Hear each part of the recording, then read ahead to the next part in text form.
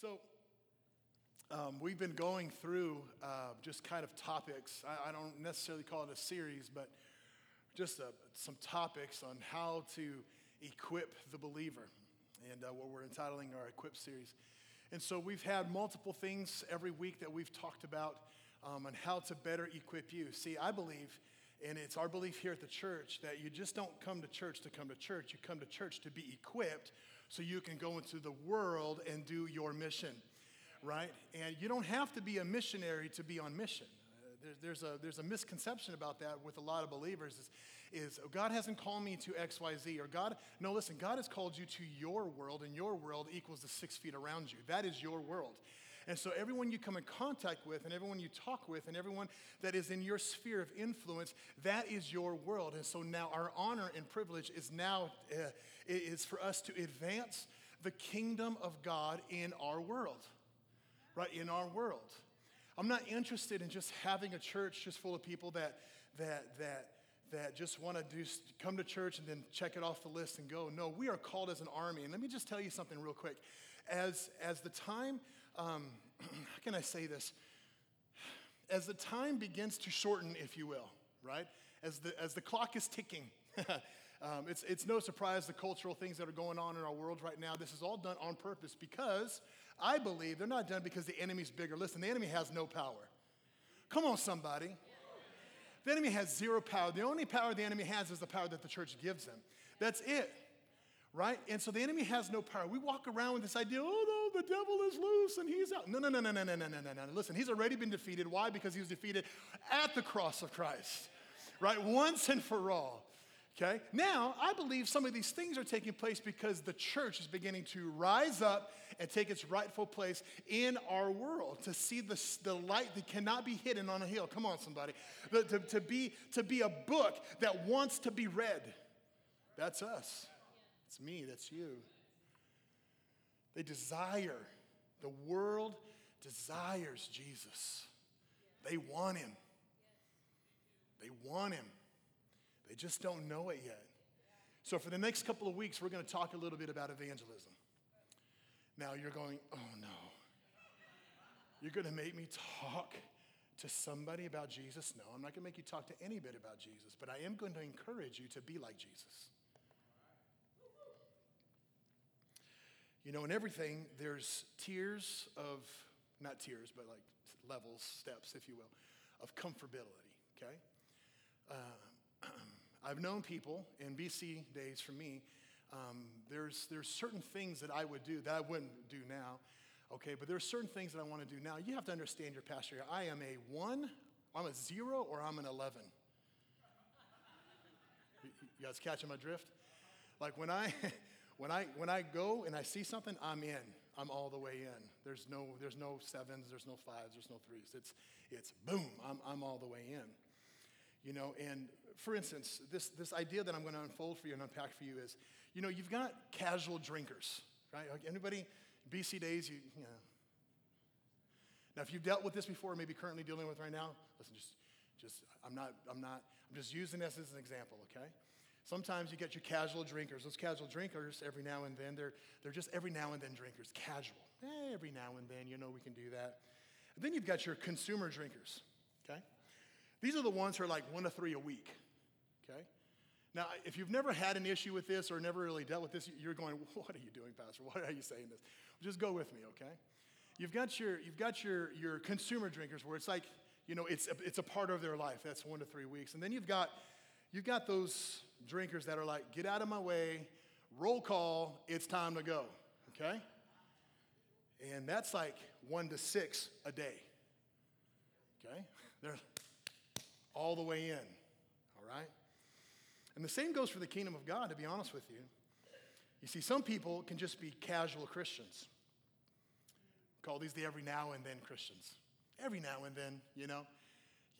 If I make it to church, or if I'm serving God, or if I can do whatever, like once every 3 months, man, it's perfect for me. That's the level that I want to stay at with my walk with God. That's the place where I'm most comfortable with when it comes to Jesus. Then you've got those who are consumer Christians, all right? These are the ones who attend church regularly. They read their Bibles, but there's no fruit that follows them. They're basically just self-centered around themselves and what makes them happy. And these are the ones who simply want to just check the box and say, yeah, I do these things, I do these things, I do these things. Right? Because it makes them kind of feel a little bit good, makes them feel better. And look, all of these are perfectly legal. Okay, there's nothing wrong with them. God's not going to judge us for these kinds of things. But I do want to encourage you today that we need to go from glory to glory, like the Bible says. Like we need to go from one place to the next place. So this morning, what I'm going to attempt to try to do is try to get you to a place to think of which place you're at this morning. Okay? I heard something over here. Can you? Is it an animal? Sorry. 1 or 11, that's it. So we got these consumer ones, right? And then we've got these Christians that they know who I am. They know who they are in Christ. They know what their mission is to do. They're in their Bible, reading, digesting their Bible. They're memorizing their word. They're being transformed by Christ himself. And that transformation, what it does is it's bringing about a joy to being a believer, and that joy now runs over to reach others. These are the ones who are, we would call these the on fire Christians if we have to put a label to it, right? These are the ones that you can't hold them back. Like you can say whatever you want to say. You can do whatever you want to do. You can try whatever you want to try. But these people are the ones who are saying it's Jesus or nothing, right? It's him or it's nothing, right? I have no in between. I only have 0 or 11 Christian, right? That's it. They go all in. They're reading their Bible, digesting it, eating it. They're speaking to other people. They have no fear and no shame of being called a believer.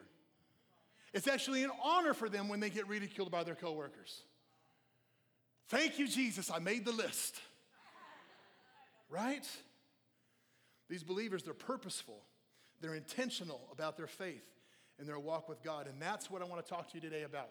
It's purposeful evangelism. See, you do understand that when you call yourself a Christian, let me just ask real quick, who's a Christian here today? You know what Christian actually means? It means Christ-like. That's what it means, to be a Christ follower, right?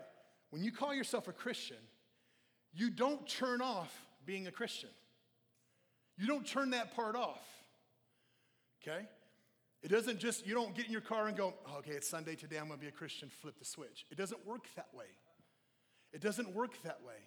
And so many Christians and believers in our world today actually live that way. They go flip and they flip a switch, but come Monday, they flip it back off. I want you to know either you are or you're not. There's no in between.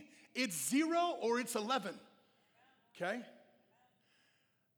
I don't want to be the type of believer who lives lukewarm and by faith with him. Because what does the Bible say about lukewarmness? It means that he's going to spew us out of his mouth. He would rather us be cold or hot. See, if you find yourself turning off this thing called Christianity, then you're living a life of compromise, and it's time to repent, to turn from compromise. And as we young people, and when I say young, I'm not that young, say, we need to get turned up. Get turned. We need to get turned up. See, I believe that every single one of us is called to evangelize, like every single one of us is called to prayer. Oh, but Pastor, I'm not an intercessor, so I don't pray. No, look, that doesn't excuse you from praying. Every single one of us is called to prayer, and every single one of us is called to evangelize. Now, you may not carry a gift of evangelism, but you are called to evangelize. That is why, one of the reasons why we are here is to, I'll get to that in a second. See, what's happening in today's world is that the world is redefining evangelism of the church, and they call it proselytize. Okay? And there's a difference. It's not the same. Evangelism is not, I'm going to botch this word, proselytation. Is that right? Close enough. Right? It's not the same thing. All right? Here's the definition of what proselytize means. It means to induce someone to convert to one's faith, to recruit someone to join one's party, institution, or cause. Now, you might read that definition and go, yeah, that's what we do. We do that. No, we don't do that. Because as believers, evangelism is much more than just going and converting someone to try to get them and try to persuade them and try to convince them to come. No, it means being a reflection of who Christ is to the world. Right? So here's what I'm talking about. This word is not the same as evangelism because the word you take with this word, with proselytize, you actually take on the responsibility of converting people. Now, hear what I'm saying. Follow me with this. Our responsibility in the kingdom, number one, is to reflect Jesus of who he is, his nature. Amen? Is to reflect the kingdom of God everywhere we go. And the second thing for my kind of like honor here of serving the Lord in the kingdom of God is to obey. I have to reflect Jesus and I have to obey. Because obedience is greater than sacrifice, amen? Obedience is greater than sacrifice. See, when we live in the world of proselytizing people, we live in this idea of sacrificing. I'm going to give myself up to go and do this. No, listen, it's not the same thing. When you obey God, it's better than the sacrifices that we're giving to him. But make no mistake about it, when obedience does call, there will always be sacrifice involved. George Barna, he's a famous statistician, put out a study, and he said over half of practicing Christian millennials believe that evangelism is wrong.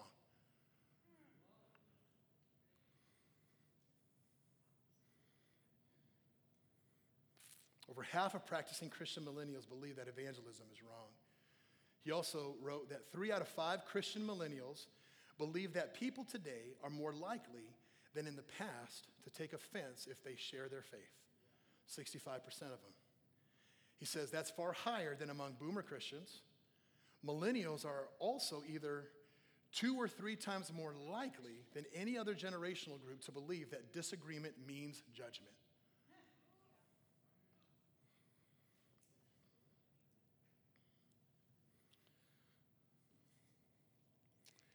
When I read this statistic, it's easy for me to cast judgment on the millennials, but you know why sometimes they're like that? It's because of me.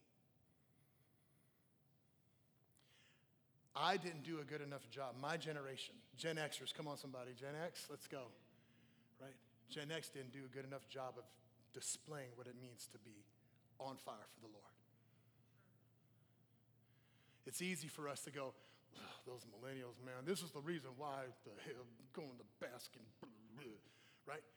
Well, I think it's kind of time for the older generation to take some, when I say older, I'm in that camp, to take some responsibility for themselves and go, you know what, it's not too late. Today I will make a difference to show what it's like. Because revival crosses all generational scopes. Revival in the move of God in the kingdom of God crosses all things. You may go, well, I'm not like that. No, you are like that. You're just believing a lie that you're not an evangelist. So there's 2 aspects of evangelism that I want to briefly touch on today, and that's this: reflecting Jesus and obedience. Purposeful evangelism, what that means is to reflect who Christ is. Now, when I say this, most people will get in their minds and say, oh, well, I do a pretty good job of that. I'm a nice person. I don't say bad words. I don't cut people off in traffic. That's pretty good, right? I really don't lie all the time, so that's okay. That's tolerable, right? You know, I don't get really angry. I'm not holding that much anger towards someone else, but that's okay though. Like that's still pretty good. I'm hitting the mark on that. Like that's all right. No, let me just tell you something.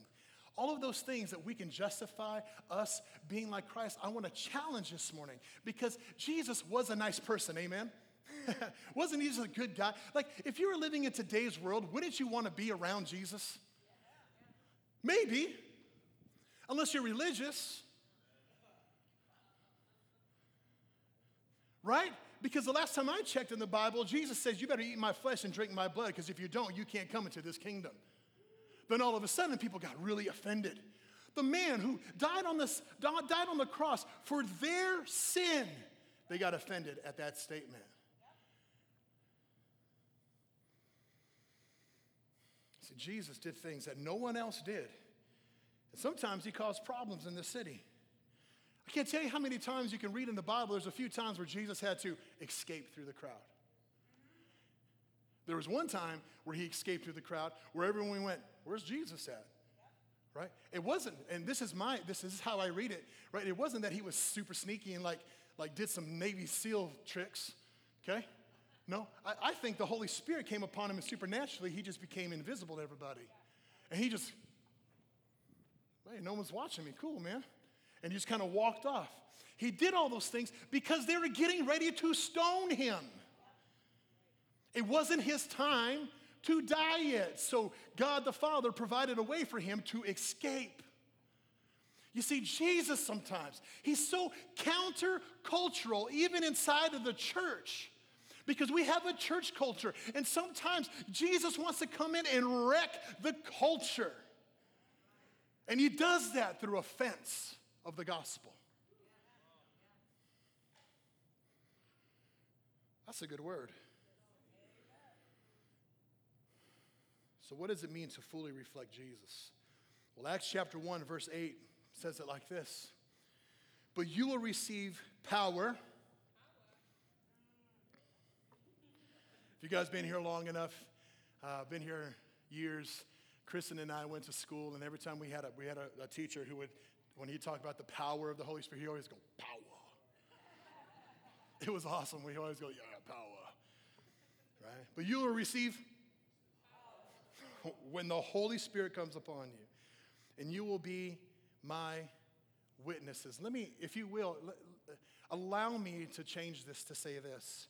And you will be my reflection in Jerusalem, in all of Judea, and Samaria, and to the ends of the earth. In order to be a true reflection of who Jesus is, we have to be with Jesus. We have to, I was thinking about this today. When Jesus would walk up to the, let's just say to the shore, and then there was the demoniac, right? And stuff started happening. The demoniac got all riled up, right? I want to believe it's because they smelled heaven on him, right? Because he spent time with his Father. See, and if we want to be a reflection of Jesus, we have to know who he is. So that means we got to smell like him. We got to get to the place where we're in his presence. Kristen and I, when we were in school, we had a t-shirt. I think I'm going to revive this t-shirt. Demons know my name. That was a t-shirt that we used to wear for school. Yes, we went to a radical Christian school. Right, we'd wear those things loud and proud. We'd go down to the heart of Oklahoma City, to the inner city with gangbangers and drug dealers and all the business. And we would say, demons know my name. But demons can only know your name if you spend time with the one who gave you the name.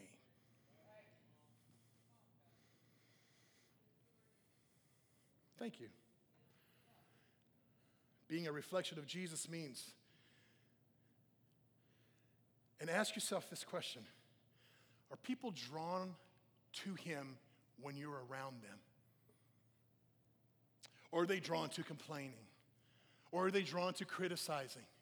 Are they drawn to anger or bitterness or bringing up old things? Are they drawn to that? Or does our lifestyle draw people to be closer to him? Do we reflect Jesus in such a way when we're around the people in the world? I was around some people in the world yesterday. Yes, your pastor gets around. Not like that, but he gets around. Okay?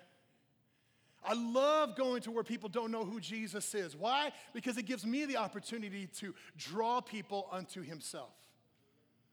I love that opportunity. Do I do it right all the time? No. But thanks be to God that I have the opportunity to lead somebody to Jesus. The people you walk with, are they drawn to Jesus, to the Jesus inside of you? See, we reflect the nature of the world we are most aware of. So which world are you most aware of? Heaven's or yours? Heaven's or yours? What makes you different than just a good person? I suggest to you this morning that it's the power of the Holy Spirit. That's what makes you different than just being a nice guy. It's the power of the Holy Spirit. And I suggest to you today that you can't truly reflect Christ without the power of the Holy Spirit inside of you. Can't do it. You can try.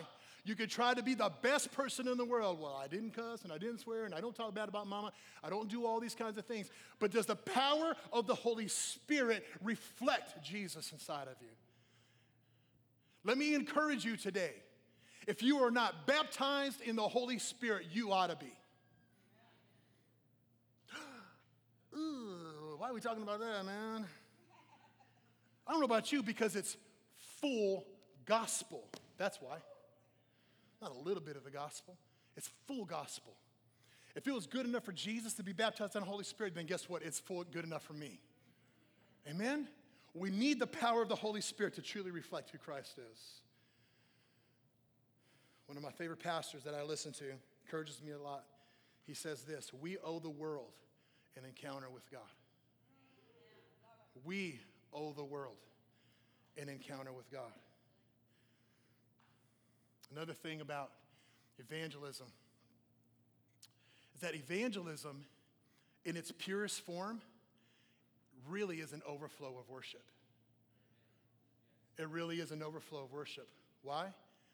We always become like the one we worship. So what are we worshiping?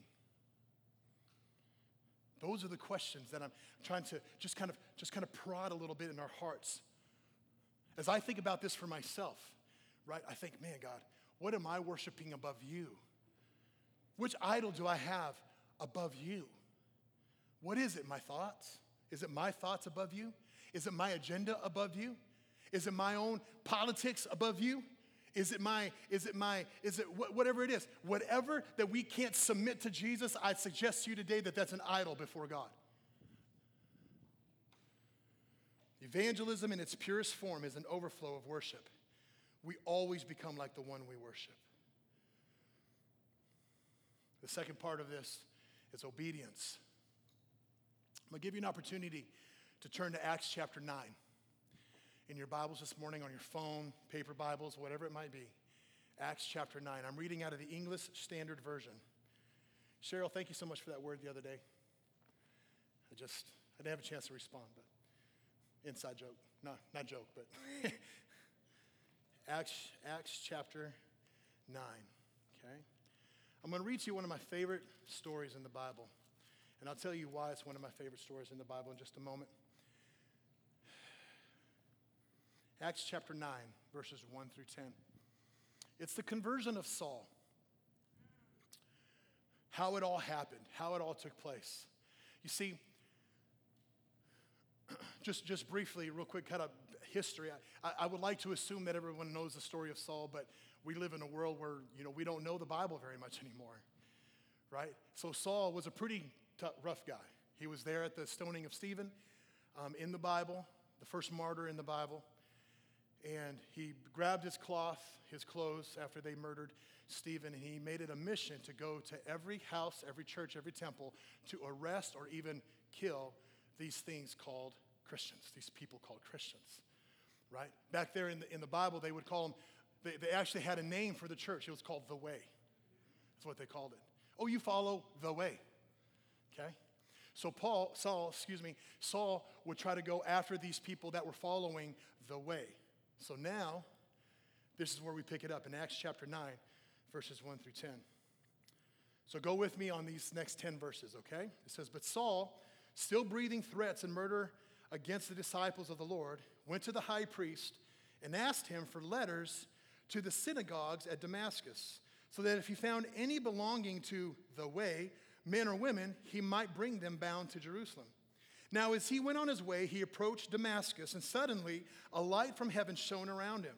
And falling to the ground, he heard a voice saying to him, Saul, Saul, why are you persecuting me? That would freak me out, right? And verse 5, and he said, who are you, Lord? I think that's so funny. Who are you, Lord? Right, who are you, Lord? And he said, I am Jesus, whom you are persecuting. But rise and enter the city, and you will be told what you are to do. First command, rise, enter the city. Then I'm going to tell you what to do. Verse 7. The man who were traveling with him stood speechless, hearing the voice but seeing no one. Saul rose from the ground, and although his eyes were opened, he saw nothing. So they led him by hand and brought him to Damascus. And for 3 days he was without sight. He neither ate nor drank. Verse 10. Now there was a disciple at Damascus named Ananias. The Lord said to him in a vision, Ananias? He said, Here I am, Lord. And the Lord said to him, Rise and go to the street called Straight, at the house of Judas. Look for a man named Tarsus named Saul, for behold, he is praying. And he has seen in a vision a man named Ananias come and lay his hands on him so that he might regain his sight. That's pretty supernatural, if you ask me. But Ananias answered, Lord, you sure about that? I've heard from many about this man, how much evil he has done to your saints at Jerusalem. And here he has authority from the chief priests to bind all who call on the name of the Lord. Ananias goes, you set me up, man. You do know what's about ready to happen, right? Isn't it funny that we have excuses for when the Lord speaks to us to do something? Our first response is, yeah, but God. Verse 15. But the Lord said to him in I'm adding this, okay? In a loud, assertive voice, go, for he is a chosen instrument of mine to carry my name before the Gentiles and kings and the children of Israel.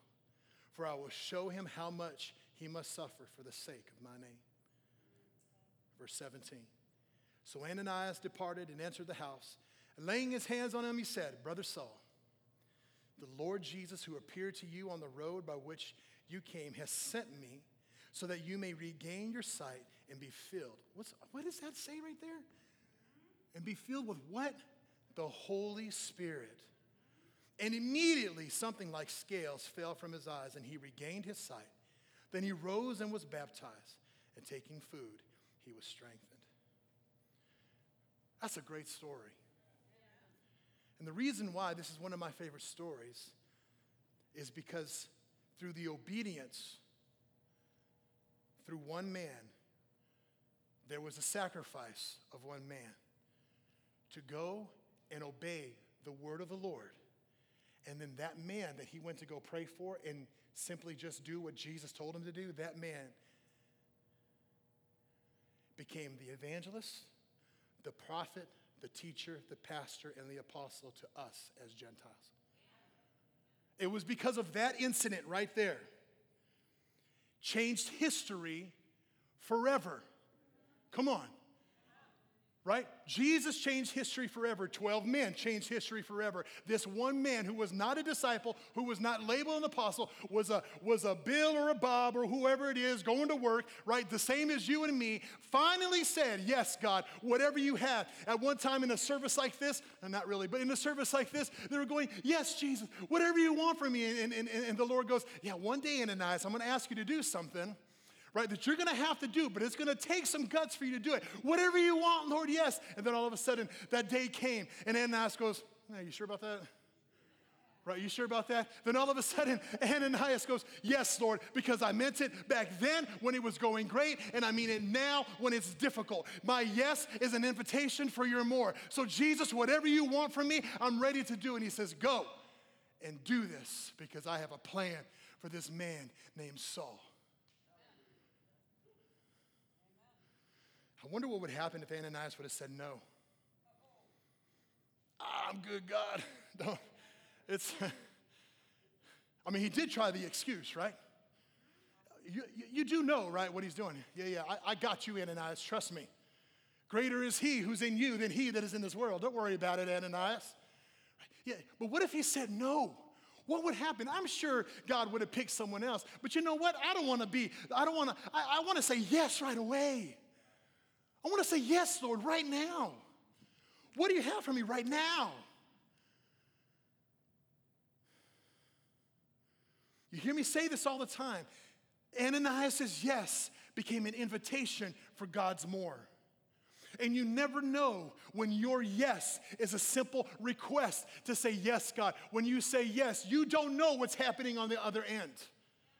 We don't know that. We can speculate, we can guess, we can try. But when we say yes, we are at 11 and we're going, yes, God, I am in all the way.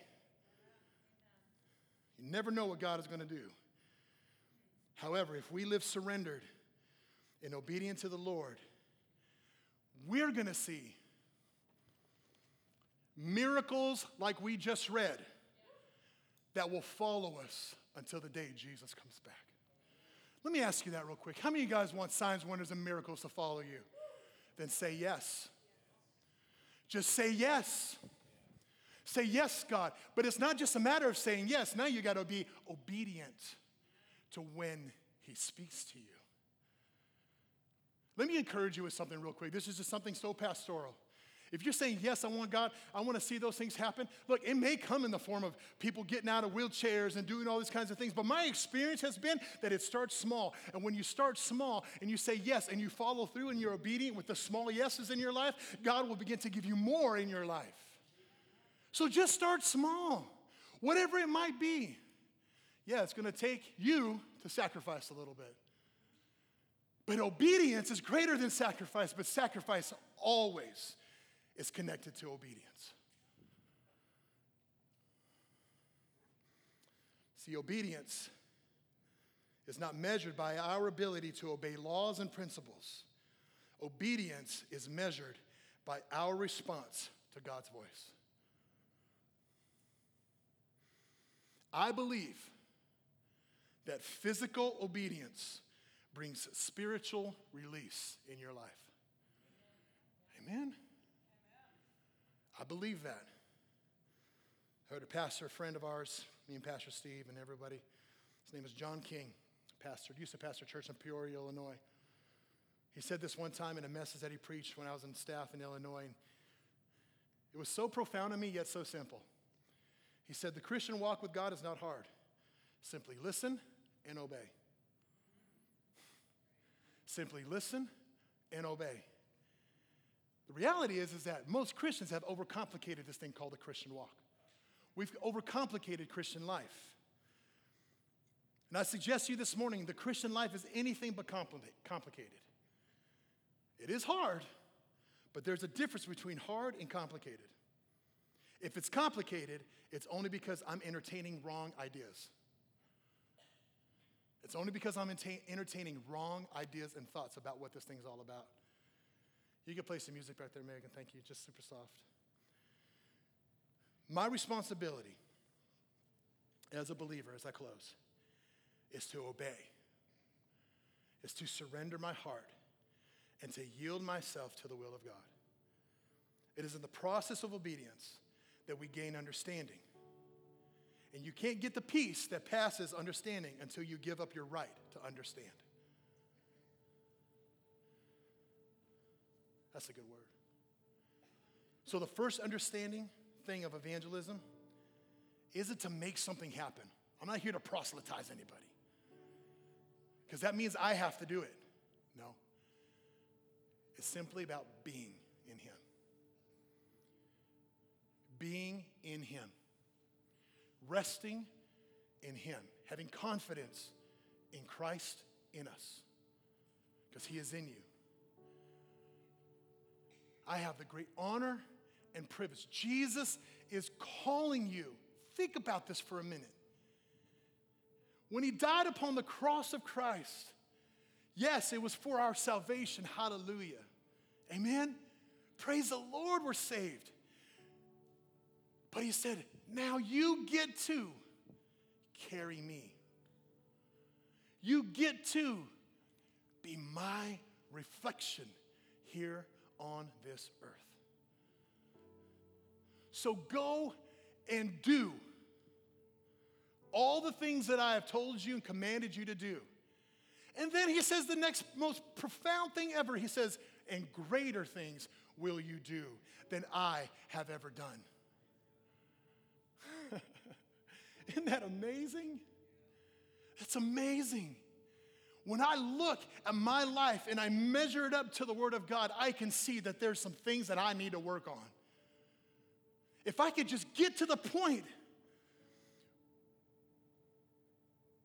where I walk into places or I go to certain places or I'm with my family or whatever the case is, if I could just get to this point where people are drawn to Jesus because of Christ in me, I'll go, thank you, God, for using me that way.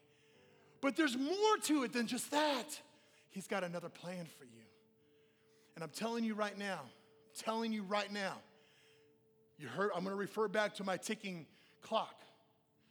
As this begins to tick down, and we begin to see the Bible begin to unfold right before our very eyes, when we see those things starting to happen, we see the gods of yesteryear's age. We see the spirit that once lived on. We see all these influences happening in our world. When that stuff happens, the Bible says that where sin abounds, grace abounds even more. He abounds even more. And he uses you as the conduit of his power, of his love, of his mercy, and of his grace. That's who you are. You will see signs and wonders follow you. But they're not going to happen if we just sit there and go, God, let the signs and wonders follow me. No. Because your Bible says in James that faith without works is dead. It all matters. It all matters. And you're not doing stuff to make God happy with you. He's already happy with you. You're not doing stuff because, well, if I do this more, then I'll get closer to God. No. He's already close to you. He's closer than the skin on your body right now. No, you're doing this because of the overflow of worship in your life.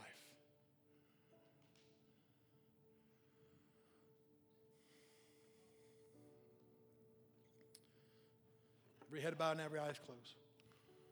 We just talked to you for a minute.